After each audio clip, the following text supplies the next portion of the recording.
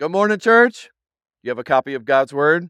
I hope you do. But you are going to be opening to the spot where I'm already at, Romans chapter 8. We're going to be looking at one verse 13. Verse 13. We are in a series, The Holy Spirit. And one thing that we can't miss out on our series is this: not just answering the question of who is the Holy Spirit, not just clarifying that the Holy Spirit saves, that the Holy Spirit transforms. The work of the Spirit is to transform you and me from something that we never could be on our own into something unexplainable apart from the Holy Spirit. The work of the Holy Spirit, undeniably, again and again, in the life of every believer is radical transformation. At least that's God's will if we would cooperate.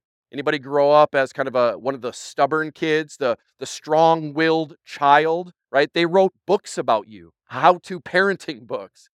How much more helpful, how much more progress could you and I be making if in the Christian life we would be eager participants with the Holy Spirit instead of being the stubborn kid in the corner with our arms crossed, demanding that either the Holy Spirit zap you, right, and just make it all change and go away.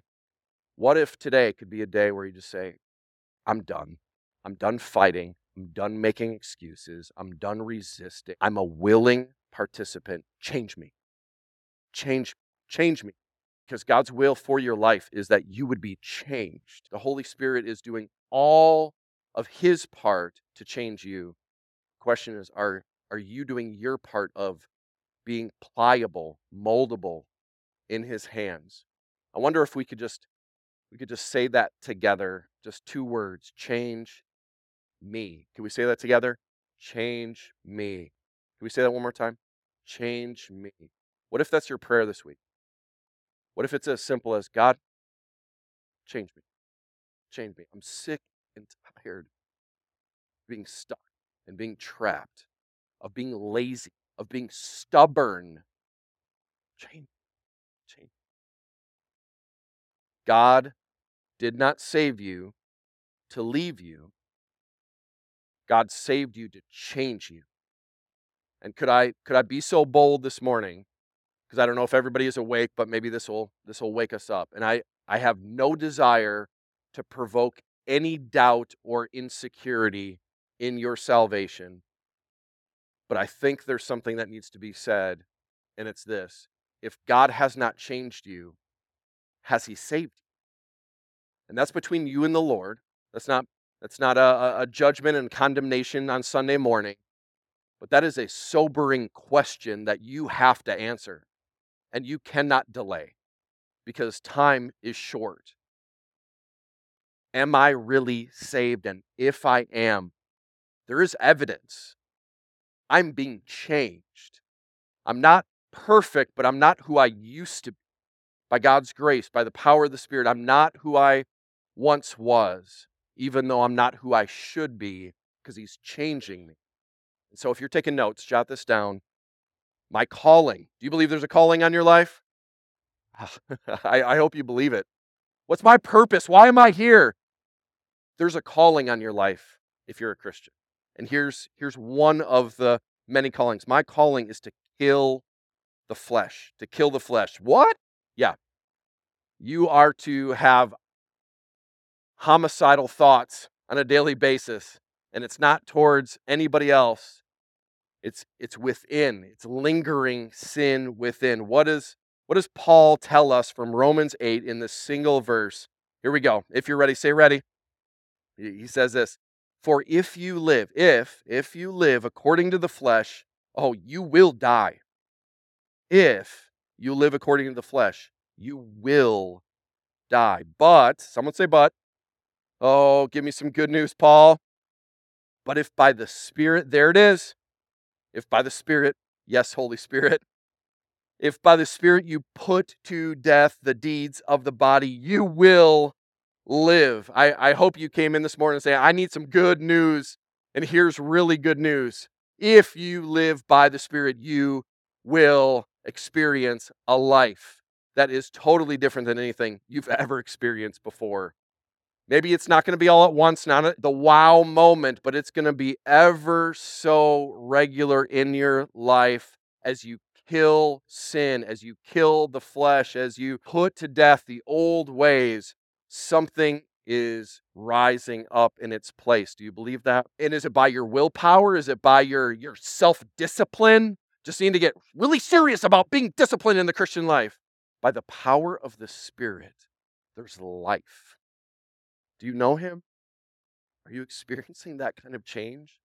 When we kicked off in this series, we talked about how perplexing it is depending on our background, depending on maybe some denominational or author influence, that for some of us, we didn't even know that there was a third person to the Trinity. And so welcome to this mini series on the Holy Spirit. It is Father, Son, Holy Spirit, not Father, Son, and Holy Bible or list of rules or confirmation or whatever else. That there is a power that is in you that raised Jesus from the dead, that leads to life. If, someone say if, it's conditional. Paul says, if you don't live according to the flesh, but instead the Spirit, and you put to death the deeds of the body, you will. Could we lay out some theology? I don't know if everybody is caffeinated enough to handle it. Somebody say, I can handle it. Only if you really can. Here's some theology to chew on this week, okay? I believe last week we got some throwdown with some terms. I don't know if regeneration was already on your shelf, but if you were here last week, if you weren't, hop on our podcast on our website and to be able to check that out from last week, that the Holy Spirit saves, he regenerates. So here's a big term, regeneration. Here's what regeneration guarantees. If God, the Spirit, makes you alive, here's a guarantee. You will be converted. You will be converted from old to new. You'll be converted from unbelieving to believing. If you are made alive and your eyes are open, this is what John Owen spends a few chapters talking about, is if there is a God that regenerates, that makes dead things alive, he brings conversion. It's the Spirit of God that does that. And if you have been converted to Jesus, not to a church or a denomination, right? But to Jesus, if you have been converted, here's what's also guaranteed. That means you're justified. And we said this in the past. Justification means, or you could think about it this way, just as if I have never sinned, just as if I have always obeyed. That's how the Father sees me. If I have been regenerated, if I have been converted, I've been justified. I'm right with God. How many people in our world can say that? If you hit the streets and had a mic and your camera and just interviewed, are you right with God? Are you right with God? How confident are you? How many people do you think would say, I know with great certainty that I am right with God? It's getting hard to find many. And here's what's scarier. If we went church to church, even around our county, and said, do you have absolute certainty that you've been justified, you've been made right with God? How certain are you? I hope so. Man, I hope so. I don't know. How often do you go to church? Almost every week. How long have you been in church? My whole life. Are you going to go to heaven for certain? Do you know that you're right with God? Hope so. I would say that would be the vast majority of responses. No judgment, just facts. I should probably put a video together, post it on YouTube just to verify that this theory is true. But here's where it gets good, is that if the Holy Spirit regenerates, converts, and brings us to this awesome, awesome place of justification, what's the guarantee? Sanctification will happen. There will be a power at work in you that makes you holy. Maybe not your version of holy, not what you were taught as holy, but authentic, genuine holiness will be your experience. Sanctification of old fading away, new becoming the present reality. I'm being changed. I'm being sanctified if I am genuinely born again, if I've been made alive. I don't know if you've made all those connections, but I hope in your mind after today, say, anyone that has been saved is being changed. That is biblical. That is what Scripture states again and again. Well, preacher dude, can you back it up a little bit more than just one verse? Are we just going to camp out on one verse? I got a few more for you. Okay, all right. We have Philippians 1:6, that he who began a good work He started it. He started it. What is he going to do? Well, he's going to hope you do your best until you get to heaven. He who started a good work in you has promised to. He's going to finish it. He's going to bring it to completion. He will sanctify you until that day. I hope that's good news to you. God, someday I'm going to be perfect. I'm going to be in heaven. I'm going to be with you. I'm going to be just like you when I am in your presence. I'm not there yet, but in the waiting, you're changing. And if you've experienced that a little bit, if you got a taste of that, I hope today you're like, I'm not going to settle for anything less. I want more. I want more. I want more. I don't want a little bit, because God's not offering a droplet. He's offering the ocean of sanctifying power, and he wants you to experience that. He's doing his part. Are you doing yours? And today could be a day where you just say, God, I know I've been resisting. I know that I'm saved, but I know that I'm the kink in the hose. And I don't want there to be anything in the way. And maybe God may bring something to mind this morning of, it's right there. I know what it is. I know what needs to be surrendered. I know what needs to be confessed. I know what needs to be repented of. I'm done making excuses. I don't want to just know I'm going to heaven. I want to be changed. I want the Spirit's control of me. And I was asked years and years ago, John, do you realize that you already have all of the Holy Spirit? You have to ask yourself, does the Holy Spirit have all of it? Any given day to ask, God, where am I holding back? Where am I making excuses? I want to be sanctified, and that's the promise. 1 Peter 2:11, Peter backs Paul's play here. Beloved, loved ones, I urge you as sojourners, as exiles, you homeless vagabonds wandering around waiting for heaven. This isn't your home. And here's how you show that this earth isn't your home. This is what Peter charges the church with. Abstain, stay away from the passions of the flesh, because they're waging war against your soul.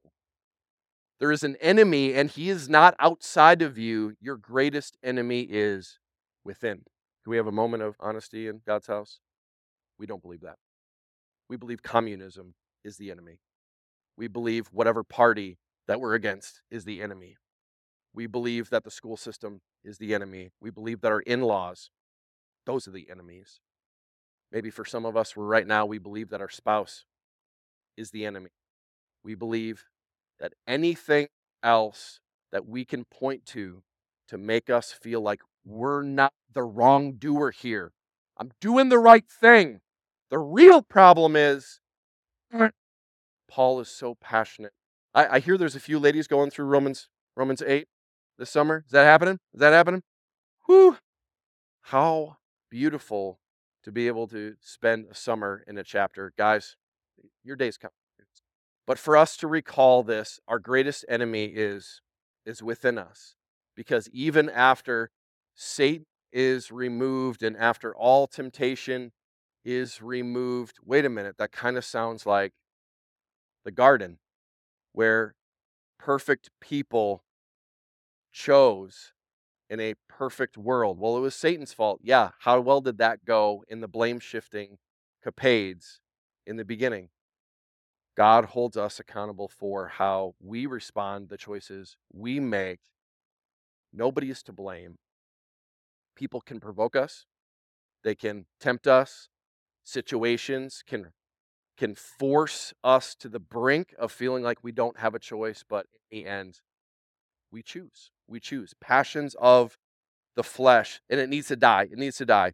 Everybody ready for some more theology? I know that you're like, I was just getting warmed up. I know that was a little entree. Okay, so we're gonna dabble a little bit more. Meal number 1. I don't know if you're taking notes here, but jot this down. We just want to be absolutely clear here that it starts with this justification. Justification. There's very, very much a reality when you received the gospel that you were justified, which means what?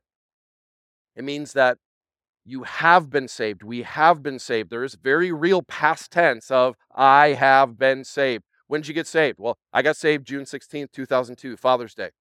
I know where I was. Actually, when we took our trip up to Wisconsin, we drove past exit where I could look down the county road. And I'm like, 21 years ago, it happened right there. Justified in a horrible condition, a desperate state. And God finds us in all kinds of places, right? Justified. So there's a very real sense that I have a spiritual birthday that I look back to, and I love it. We have been saved. Saved from what? Here's some clarity. There is a penalty for sin. Rebellion against the Most High is tyranny. Even what we would call the smallest of sin is breaking the law of God. Directly in the face of God, we have rebelled and broken his rules and his laws. There's a penalty to pay. Do we believe that? Very few do. God's a gracious God. I'm going to have a second chance. Maybe there's purgatory. Maybe there's something. There's going to be a penalty, and there's no second chances. But here's what's awesome. It's not just justification. We just talked about what?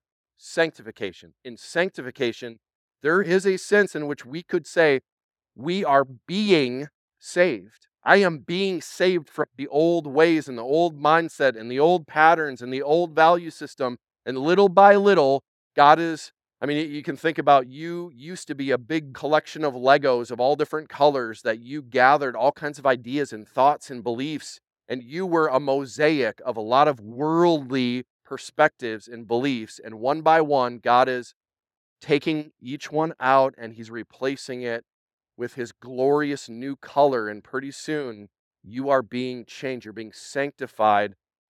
We could say with great confidence, I am being saved. I mean that what happened back then wasn't complete and full. The reality is what God starts, he is going to continue. I love it. Not just justification, not just sanctification, where we are being changed from one degree of glory to another by the power of the Spirit to overcome the power of sin. But we also have this glorification. Anybody looking forward to glory? I don't know when the last time you just thought, Lord, come soon, come quickly. There's so much hype in every generation about the end. Is it the end? Is this the end times? The signs are there in every generation, regardless of what we see, regardless of the conspiracy theories. There better be in the heart of one that has been justified and being sanctified that I want to be glorified. I want to enter into the presence of my master. I want to hear, well done, good and faithful servant, because God already dealt with the penalty. In real time, there is overcoming of the power of sin, not just the penalty. And pretty soon, I hope you're looking forward to it. I am going to be in the presence of God, and the presence of sin is going to be gone. Can you even imagine that? Can you imagine 1 second of no sin in you, no sin around you? We can't even imagine that. All we know is sin. We're swimming in it. Fish don't know they're wet. We don't even realize the impact of swimming in a sin-cursed world and lingering sin still within us. And pretty soon the presence of sin is going to be gone. Somebody say glory. Here we go. It's coming. Doxa, glory, glorification. We will be saved. We will be saved. John Owen said this, the choicest believers, he's talking about the most mature, the most committed, all in believers who are surely free from the condemning power of sin, ought yet to make it their business. How often? All their days. To do what? Here's a good old term for you, to mortify. Remember the title of one of his books was Mortification of Sin. What does that mean? To kill, to put to death indwelling power of sin. Because God didn't save you to just leave you. God saved you to change you. And he's giving you the power to overcome. And that's why hopefully you picked up on over the years, we talk a little bit about biblical soul care. We talk about soul care. We talk about counseling. And I know a lot of people get a little weird whenever you mention counseling and it's like, what are we talking about? We got like shrinks and therapists going on.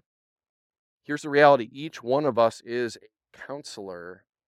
The reality is, are you a good counselor or a poor counselor? Because we're always giving advice to people. We're always dropping little nuggets and planting little seeds. But even as believers, we can lead people astray by not helping them to fight the battles. And we have a temptation now more than ever to enable people. You're a victim, and that's just the way you are, and that's the way you'll always be. And we help people to stay stuck in their sin, and we think we're being a good friend. And I hope as a church we would say, with grace, with gentleness, with great passion and patience, and even a little bit of what we heard from the storms, that there are situations that are front and center in our lives that we have to say, that is sin. It's evil. It's wicked. But God's offering power to overcome that. You don't have to stay there and all of the excuses and all of the reasons. And we can be the lone voice in the world saying, I love you too much to enable you to stay put stuck in your sin, because if you stay in your sin, it leads to death. And I love you too much. I don't want to see you die. I want to see you experience life. And that means you and I, let's partner together to kill sin, to kill the flesh. And I hope you're doing that. I hope you are thinking about that throughout this message of what is it that God's calling me to kill in my life, and get really, really specific. How about this? Number 2, if you're taking notes, my power is the Holy Spirit. How am I supposed to do this? How am I supposed to get rid of bad habits and old ways? You can't do it. Is that good news or bad news? How does that sound? You've been doing that thing for so long. You've been thinking that way for so long. You've been stuck and trapped in that old way of thinking and those old habits, those old patterns for so long. And I don't know when the last time somebody just said, you can't fix you. And that's really good news, because you're being offered a greater power. You're being offered something bigger and better than your own efforts to try to fix you. You are not your own self-help project. You are in the hands of a God that is waiting for you to partner with him to overcome by his power, not yours.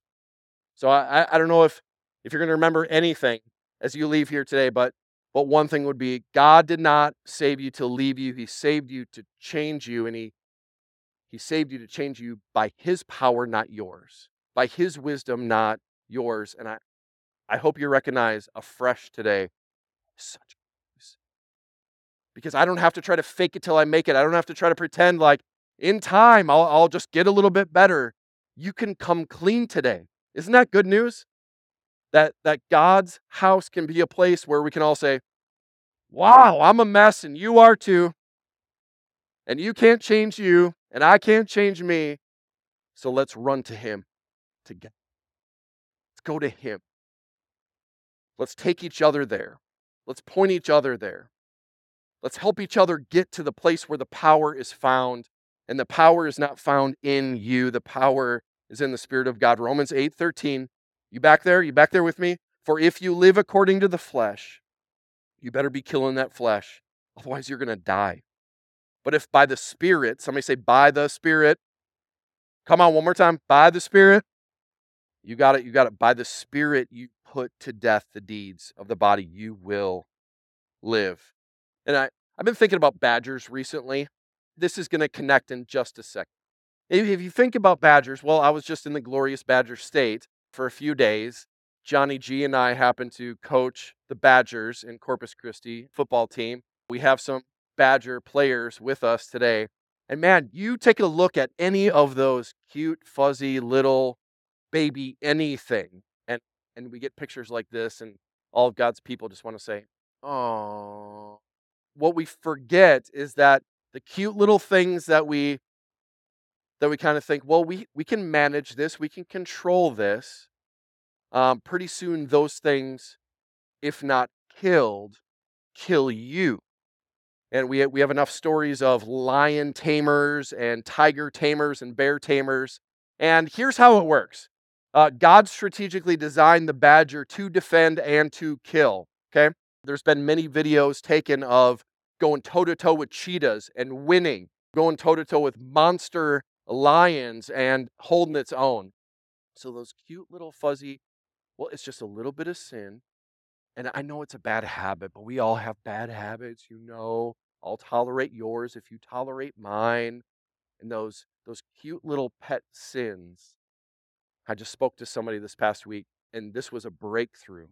As I was speaking to this individual that has become a friend of mine, and they're trying to fight an old, stubborn habit. And do you know what they said?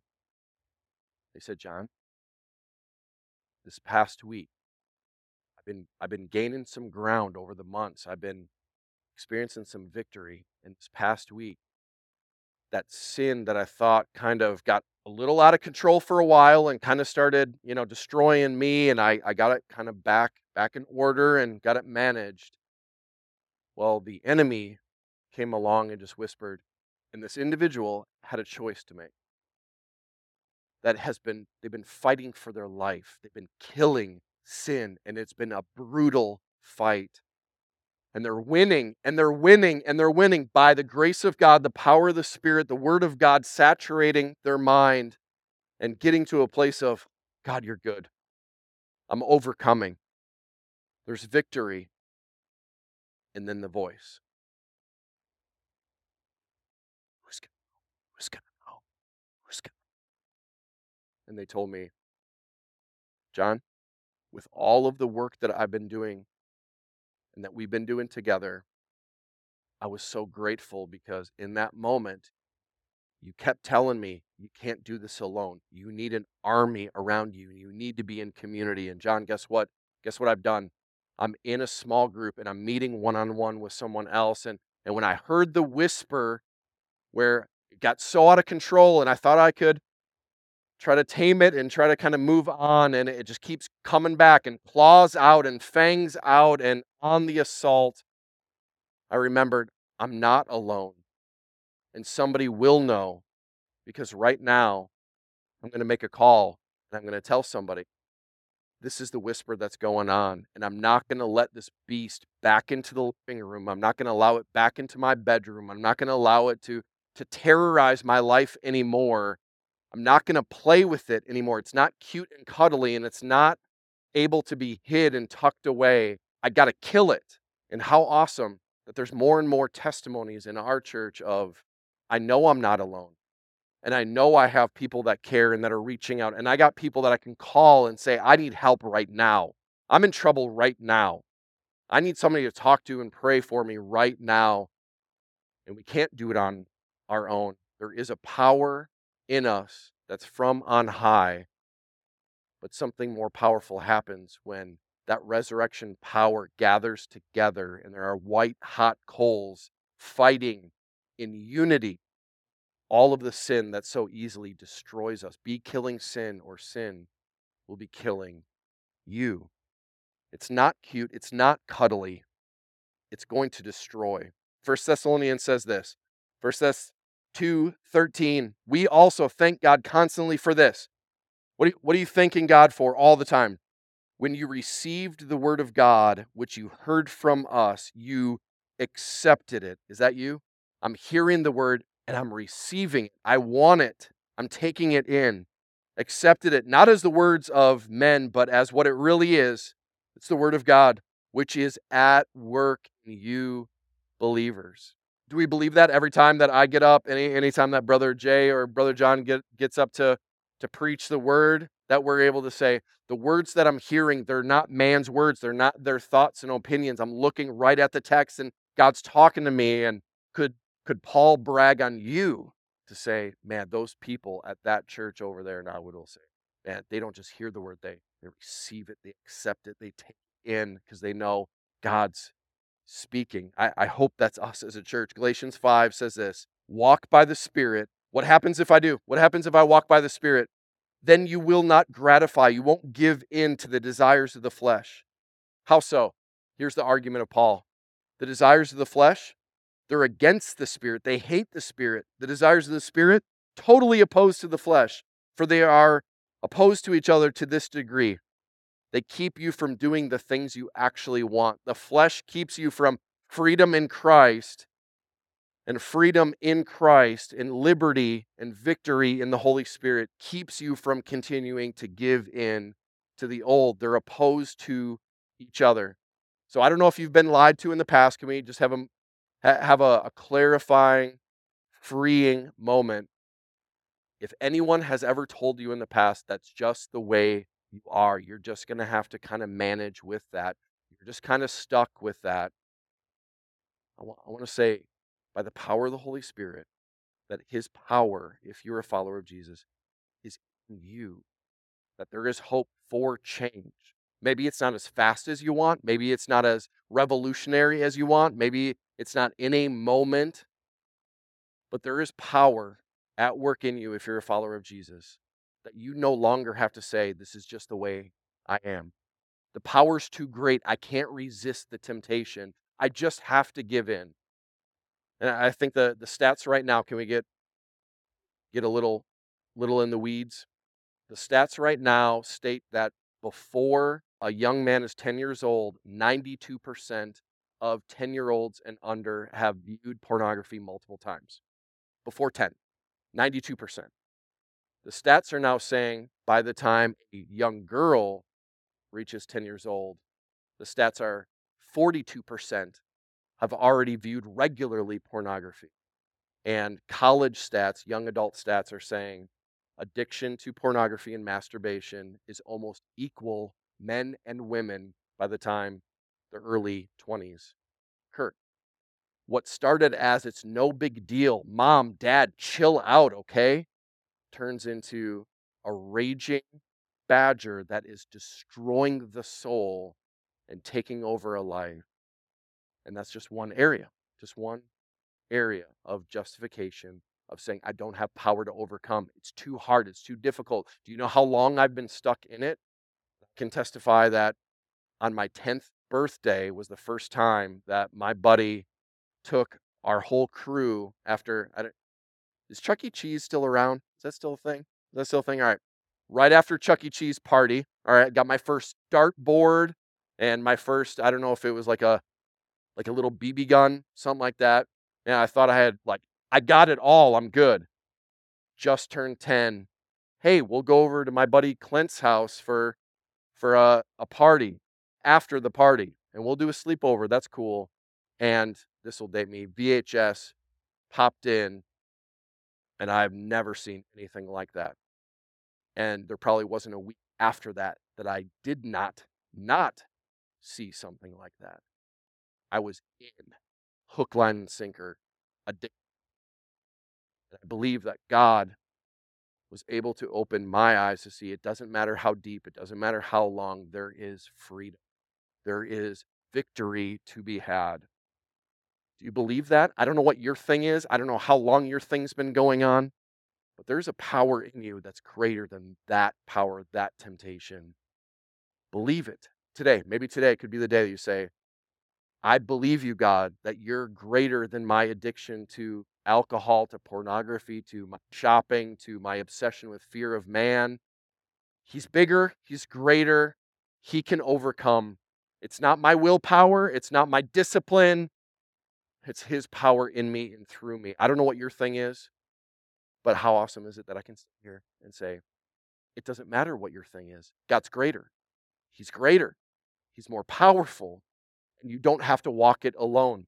Because when we walk together, something really powerful happens. When you are known fully and fully loved and not judged, there's freedom. There's freedom there. May we be a church like that. Come as you are. And God's saying, don't stay there. And let's walk this together. You're not alone. You're not alone. Turn to your neighbor and say, you're not alone. You're not alone. You're not alone. How about this? Number 3, somebody shout, land the plane. Here we go. What does Paul tell us? Romans 8:13, my promise, here's the promise, guaranteed to me. My promise is life. For if you live according to the flesh, what's going to happen? You're going to die. You're going to die.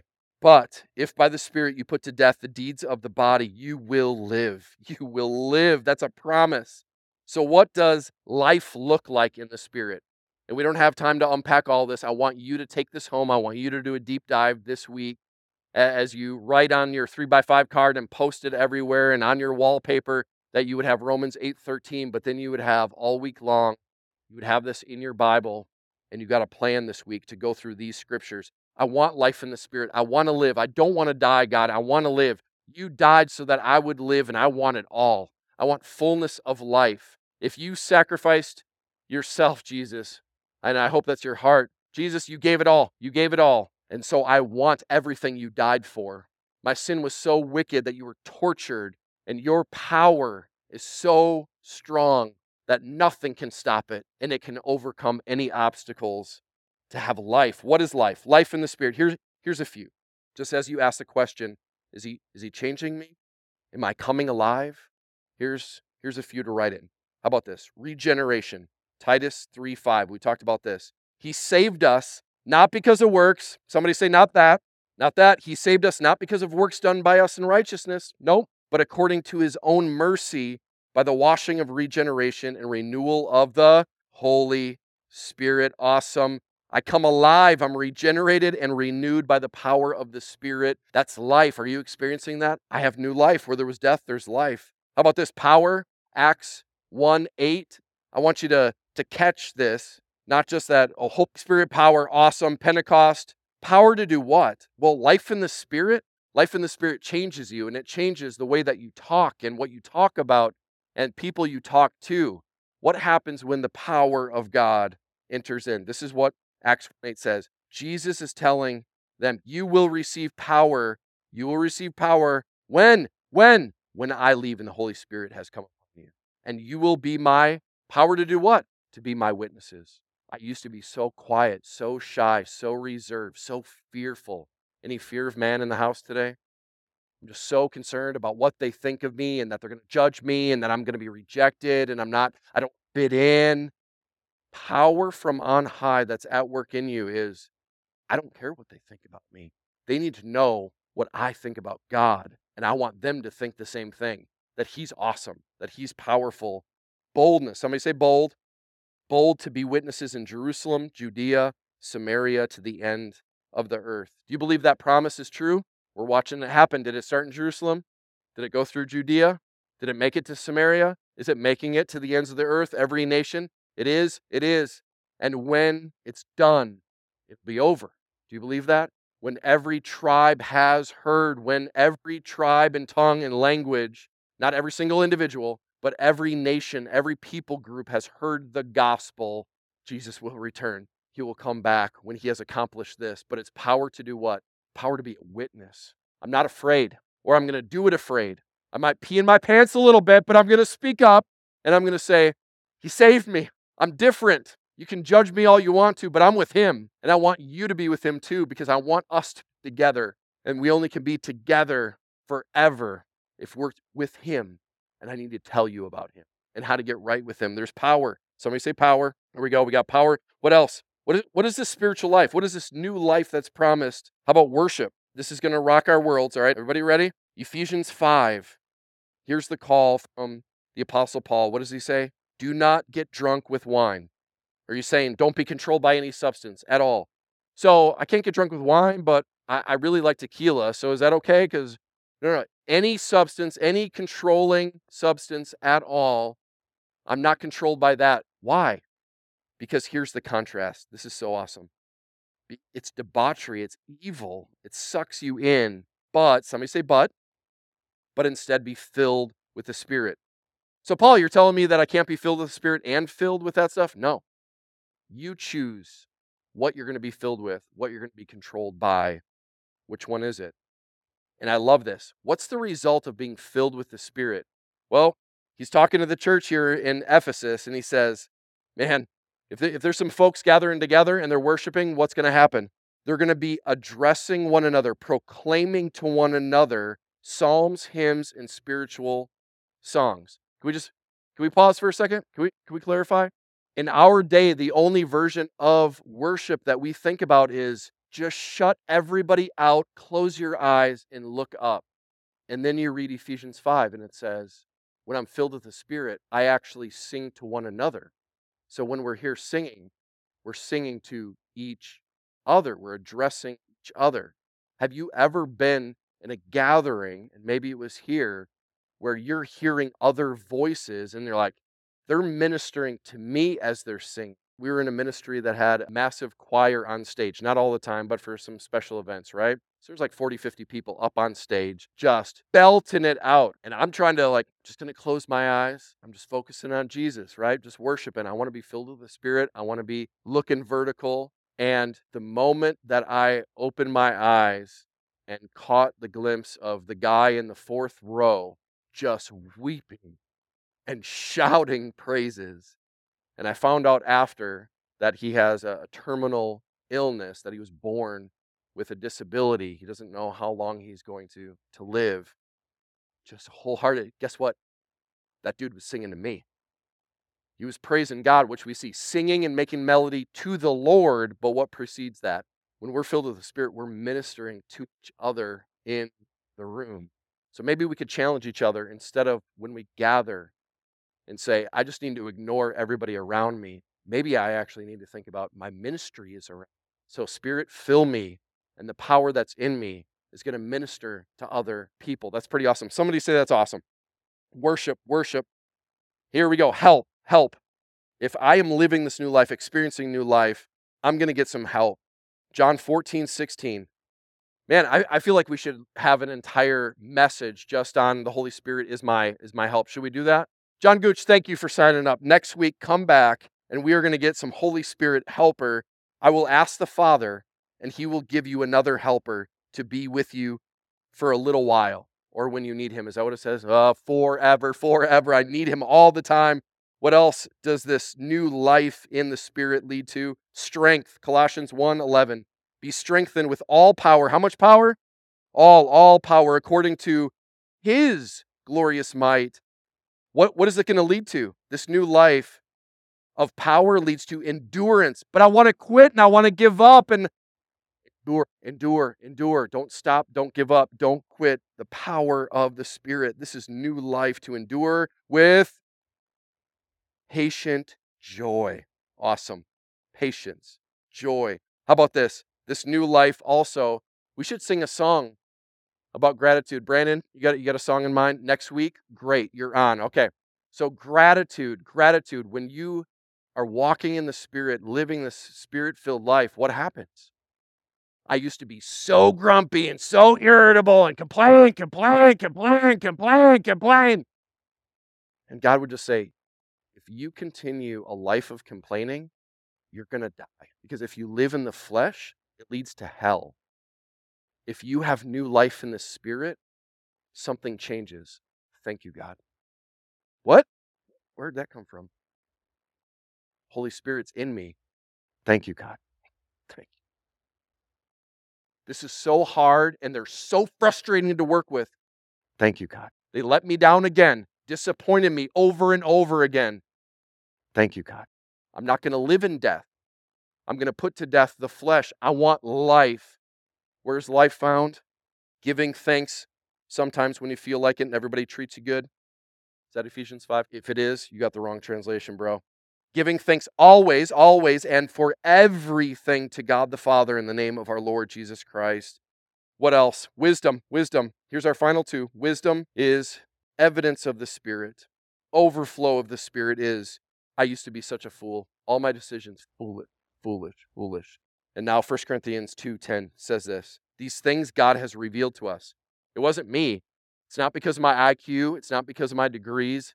It's not because of my life experience. It's because God is revealing these things to me through the Spirit. For the Spirit searches everything, even the depths of God, and we get the wisdom. The Spirit of God in you. Is there evidence that you used to make such foolish? Can we just say it? You have a long history, some of you. Okay, I'll just speak of myself, all right? Let's back up. You have a long history of being a total idiot. And then you kept doing the same thing over and over again. And then the Spirit of God starts bringing insight, perspective, and discernment and wisdom. Who's showing me? It's not for me. Thank you, God. Thank you that you're giving me wisdom that I don't have. And how about this? Finally, there is a string of 9 descriptions from Galatians 5. And we go there often, right? We know that the flesh is so obvious, so evident, and shows up all the time, and it's nasty and it's ugly. and somebody say but the fruit of the Spirit, it's greater, it's better, it's longer lasting. It's love and joy and peace, patience and kindness and goodness, gentleness and faithfulness, self-control. Fruit like this is growing on your tree more and more because the Spirit of God, not because you're a harder worker, you're more disciplined, you show up to church more often. You can be in that pew week after week, year after year, and zero fruit growing on your tree. And for some of us, we could testify, yep, look back a decade of my life, zip, but I was doing the right things, I was saying the right things, I was serving, but you're not growing. Your character's not changing because that takes the power of the Holy Spirit. Because God didn't save you to just leave you. He saved you to change you. And as the worship team comes up, I want us to just reflect on these. If you want to just look up on the screen, I wonder if we would just assess, just real quick. You got this, right? You got this? Don't write it down. You can take this home. What's my homework, preacher? What's my homework? Right here. God, am I experiencing life in the Spirit? Is it evident that I went from death to life, that there's power I didn't have, and there's power that is showing up in my life? Am I growing in my worship? Am I getting help that I desperately need because I'm not trying to fix it myself and do it myself? I'm being helped by the Spirit of God. It's more and more in my life. I'm being strengthened where I feel so weak, but God is my strength. Where I used to murmur and complain, there's gratitude rising up. I'm being changed by the Spirit. I used to be so foolish, not even considering what God's word said about making decisions, about relationships, about money, about time. And there's wisdom, and I'm growing in wisdom. And there's fruit. And it wasn't growing on my tree before, but I'm different now, little by little. And I wonder if for some of those, maybe there's one thing that you're like, I know what God's addressing. I've been feeding the flesh. I'm not putting the flesh to death. I'm giving in and giving in and giving in. And the Spirit of God saying, enough. It's time to go to war, killing sin, or sin will be killing you. And you take that to heart, say, I'm ready to fight because I want to win.